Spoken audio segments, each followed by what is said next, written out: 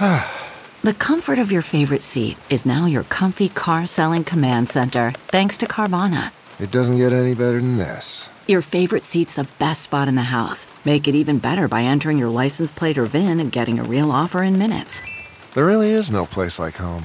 And speaking of home, Carvana will pick up your car from yours after you finalize your offer. Visit Carvana.com or download the app and sell your car from your comfy place.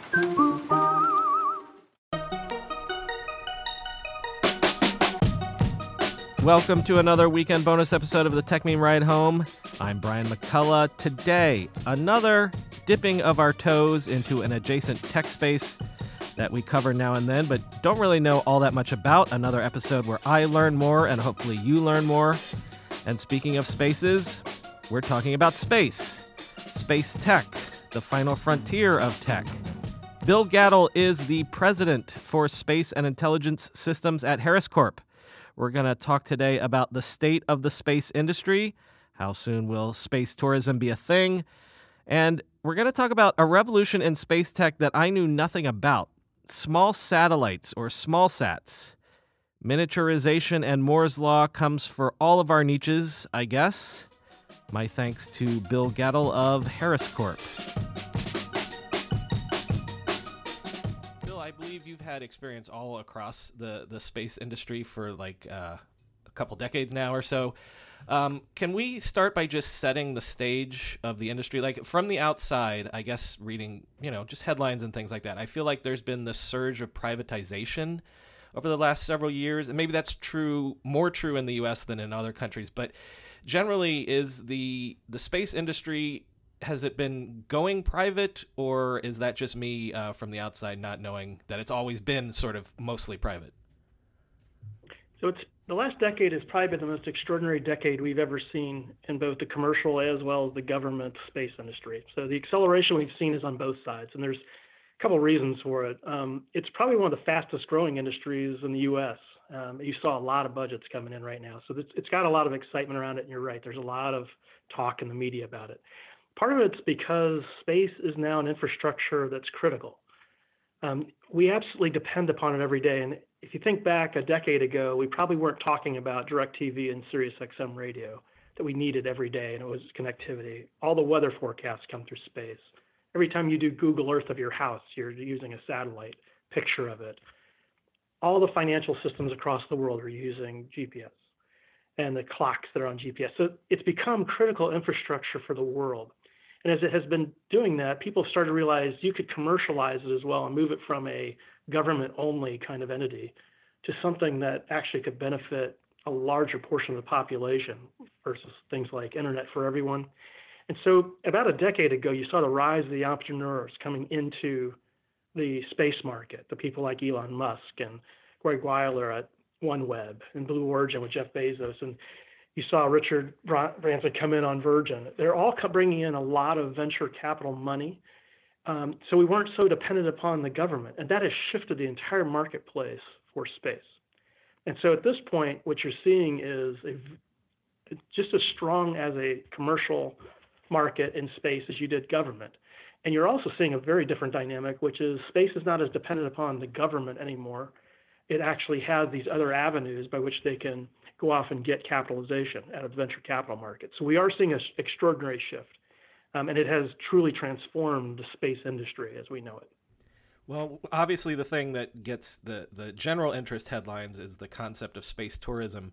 And on this show, I have a running sort of joke bet about self-driving cars, where I always heard we were going to have self-driving cars by 2020. Is that really going to pay off? Well, similarly, I keep, have been told for years that, actual space tourism, like in a regular way, is just around the corner. So do I have another bet here? How far away is on the regular space tourism, you think?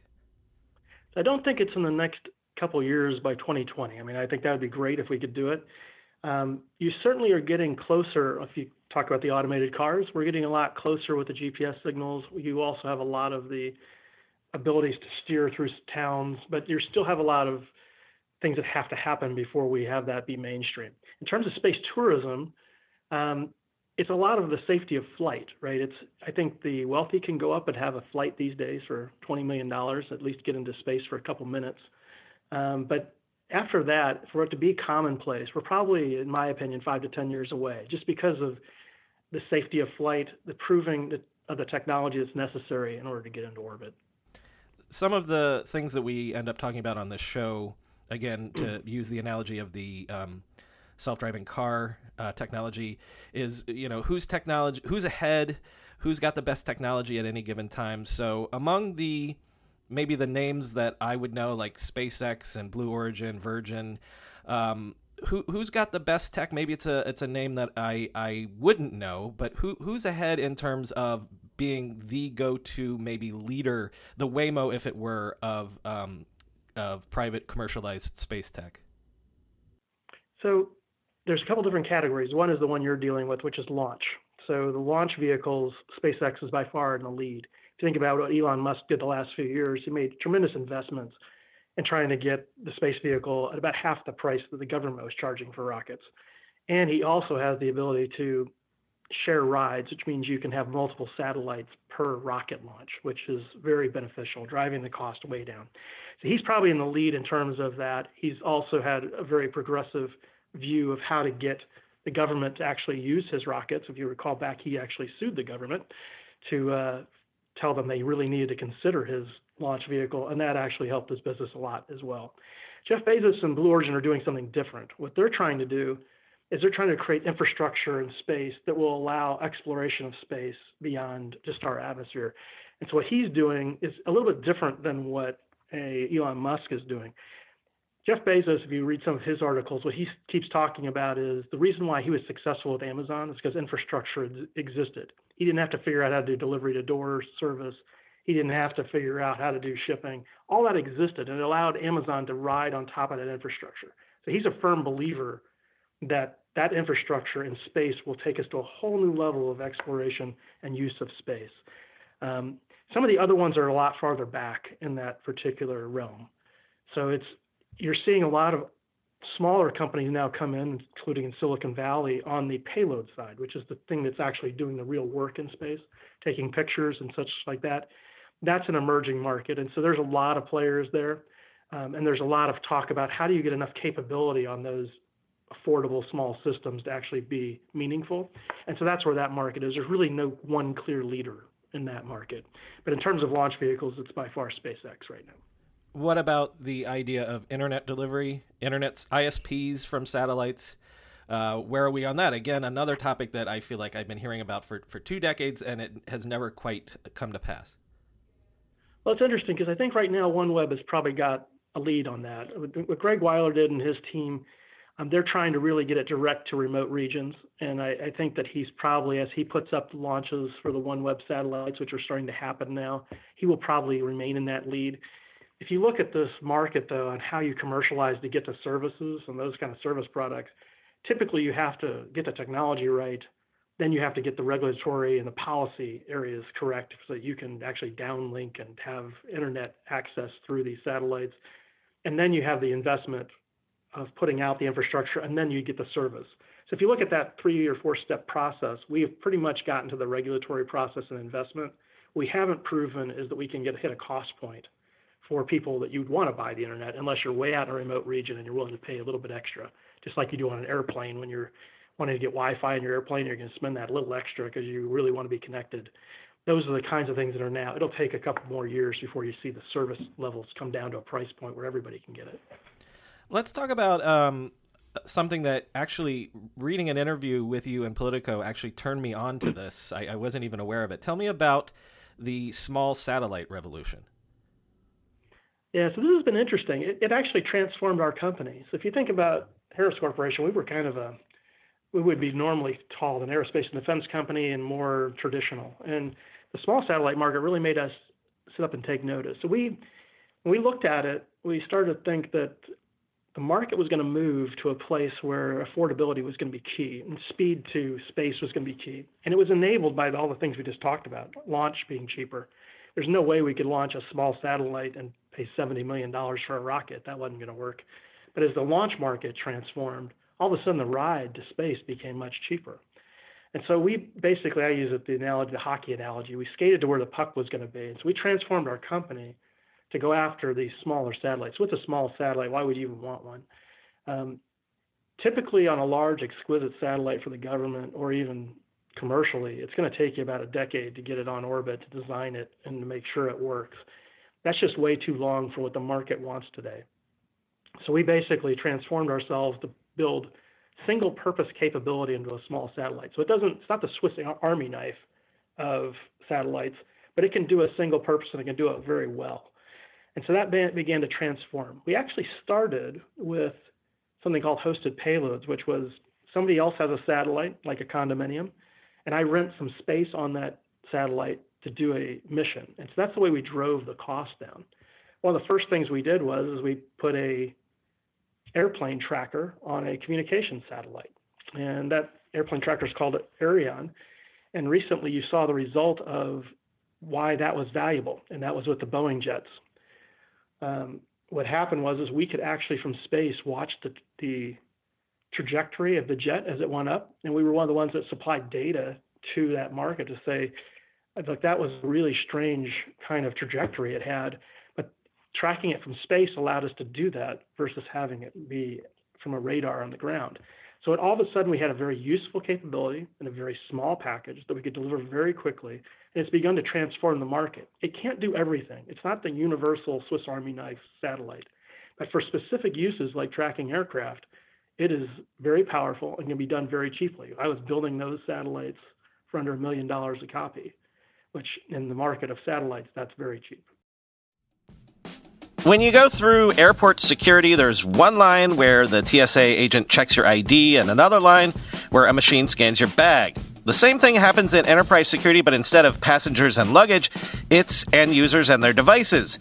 These days, most companies are pretty good at the first part of the equation where they check user identity, but user devices can roll right through authentication without getting inspected at all. In fact, 47% of companies allow unmanaged, untrusted devices to access their data. That means an employee can log in from a laptop that has its firewall turned off and hasn't been updated in 6 months. Or worse, that laptop might belong to a bad actor using employee credentials. Collide finally solves the device trust problem. Collide ensures that no device can log into your Okta-protected apps unless it passes your security checks. Plus, you can use Collide on devices without MDM, like your Linux fleet, contractor devices, and every BYOD phone and laptop in your company. Visit collide.com/ride to watch a demo and see how it all works. That's KOLIDE.com/ride, collide.com/ride.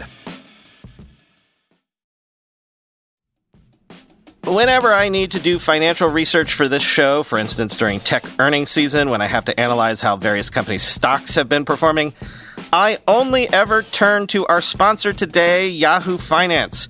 For more than 25 years, Yahoo Finance has been the brand behind every great investor. Whether you're a seasoned investor or are looking for that extra guidance, Yahoo Finance gives you all the tools and data you need in one place. They are the #1 finance destination producing a holistic look at the financial news cycle, including breaking news, original editorial perspectives, analyst ratings, independent research, customizable charts, and so much more. Securely link your brokerage accounts for a unified view of your wealth, including 401k and other investments. A comprehensive perspective is what sets apart great investors, and it's how Yahoo Finance ensures you have the insights to look at your wealth in its entirety. With a community of over 90 million users each month, their real strength is helping you on your way to financial success. For comprehensive financial news and analysis, visit the brand behind every great investor, yahoofinance.com, the #1 financial destination, yahoofinance.com. That's yahoofinance.com.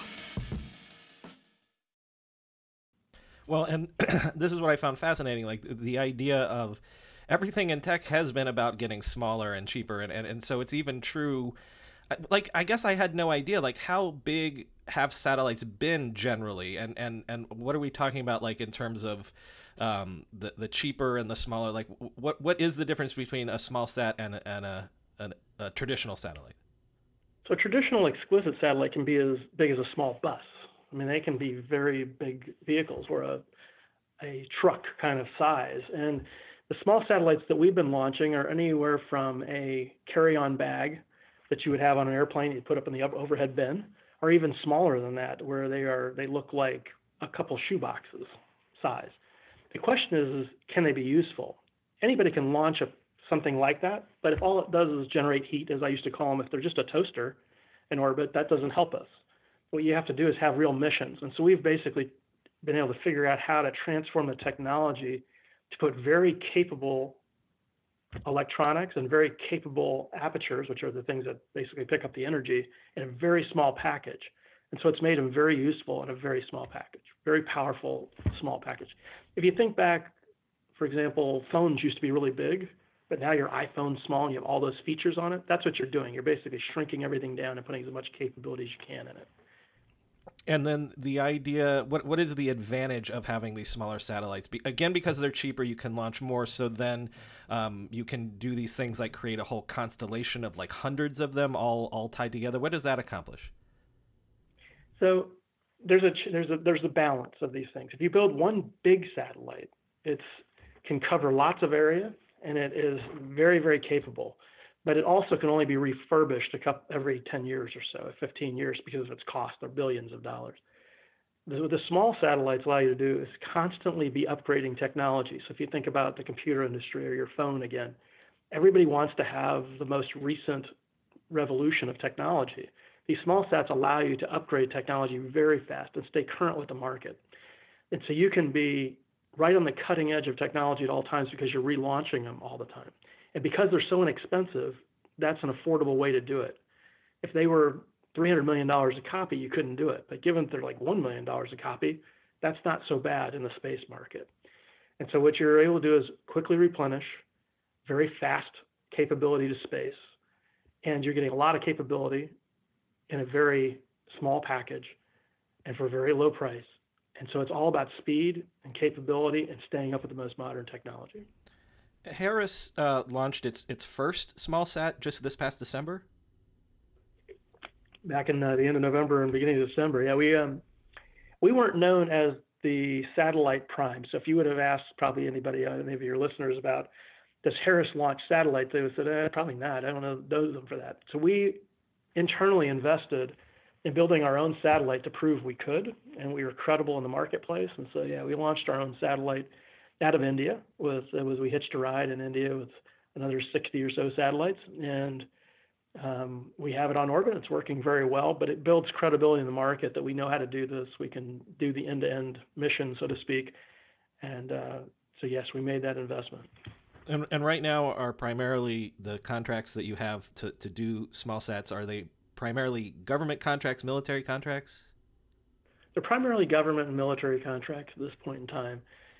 They are the leaders in that. Now, we do have contracts with slightly bigger things than small sats. You might know it for Worldview or GOI, which is the thing that produces your Google Earth imagery. So we've had those contracts. All those satellites are ours. They're not huge satellites. They're on the smaller side of what we'd call exquisite satellites. But most of the ones we're seeing that are very small, these suitcase size or carry-on size, are through the military and the government.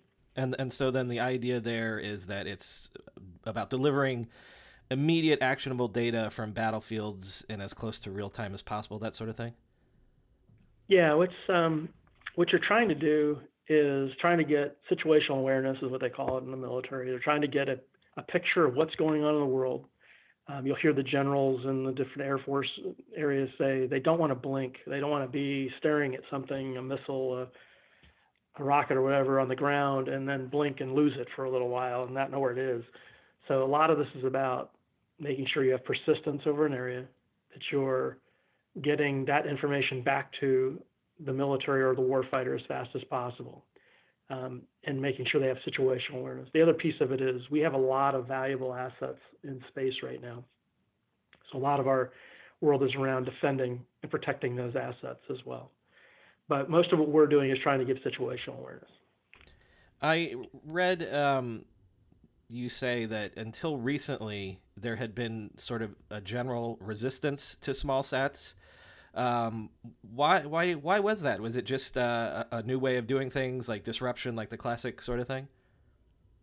It was. There's two big reasons why. The first one is most people viewed them as a toy, that they didn't really have high value. And so the mission value of what they were trying to do was not as great as what they would like. The other part of it was a threat to the large satellites. So people thought we were trying to replace the big satellites with these small ones, and you really can't do that. It's an augmentation. It's a fill-in. It's a gap filler. It fills in where the big satellites can't perform, but you can't really replace all large satellites with small ones. That's not a really reasonable discussion to have.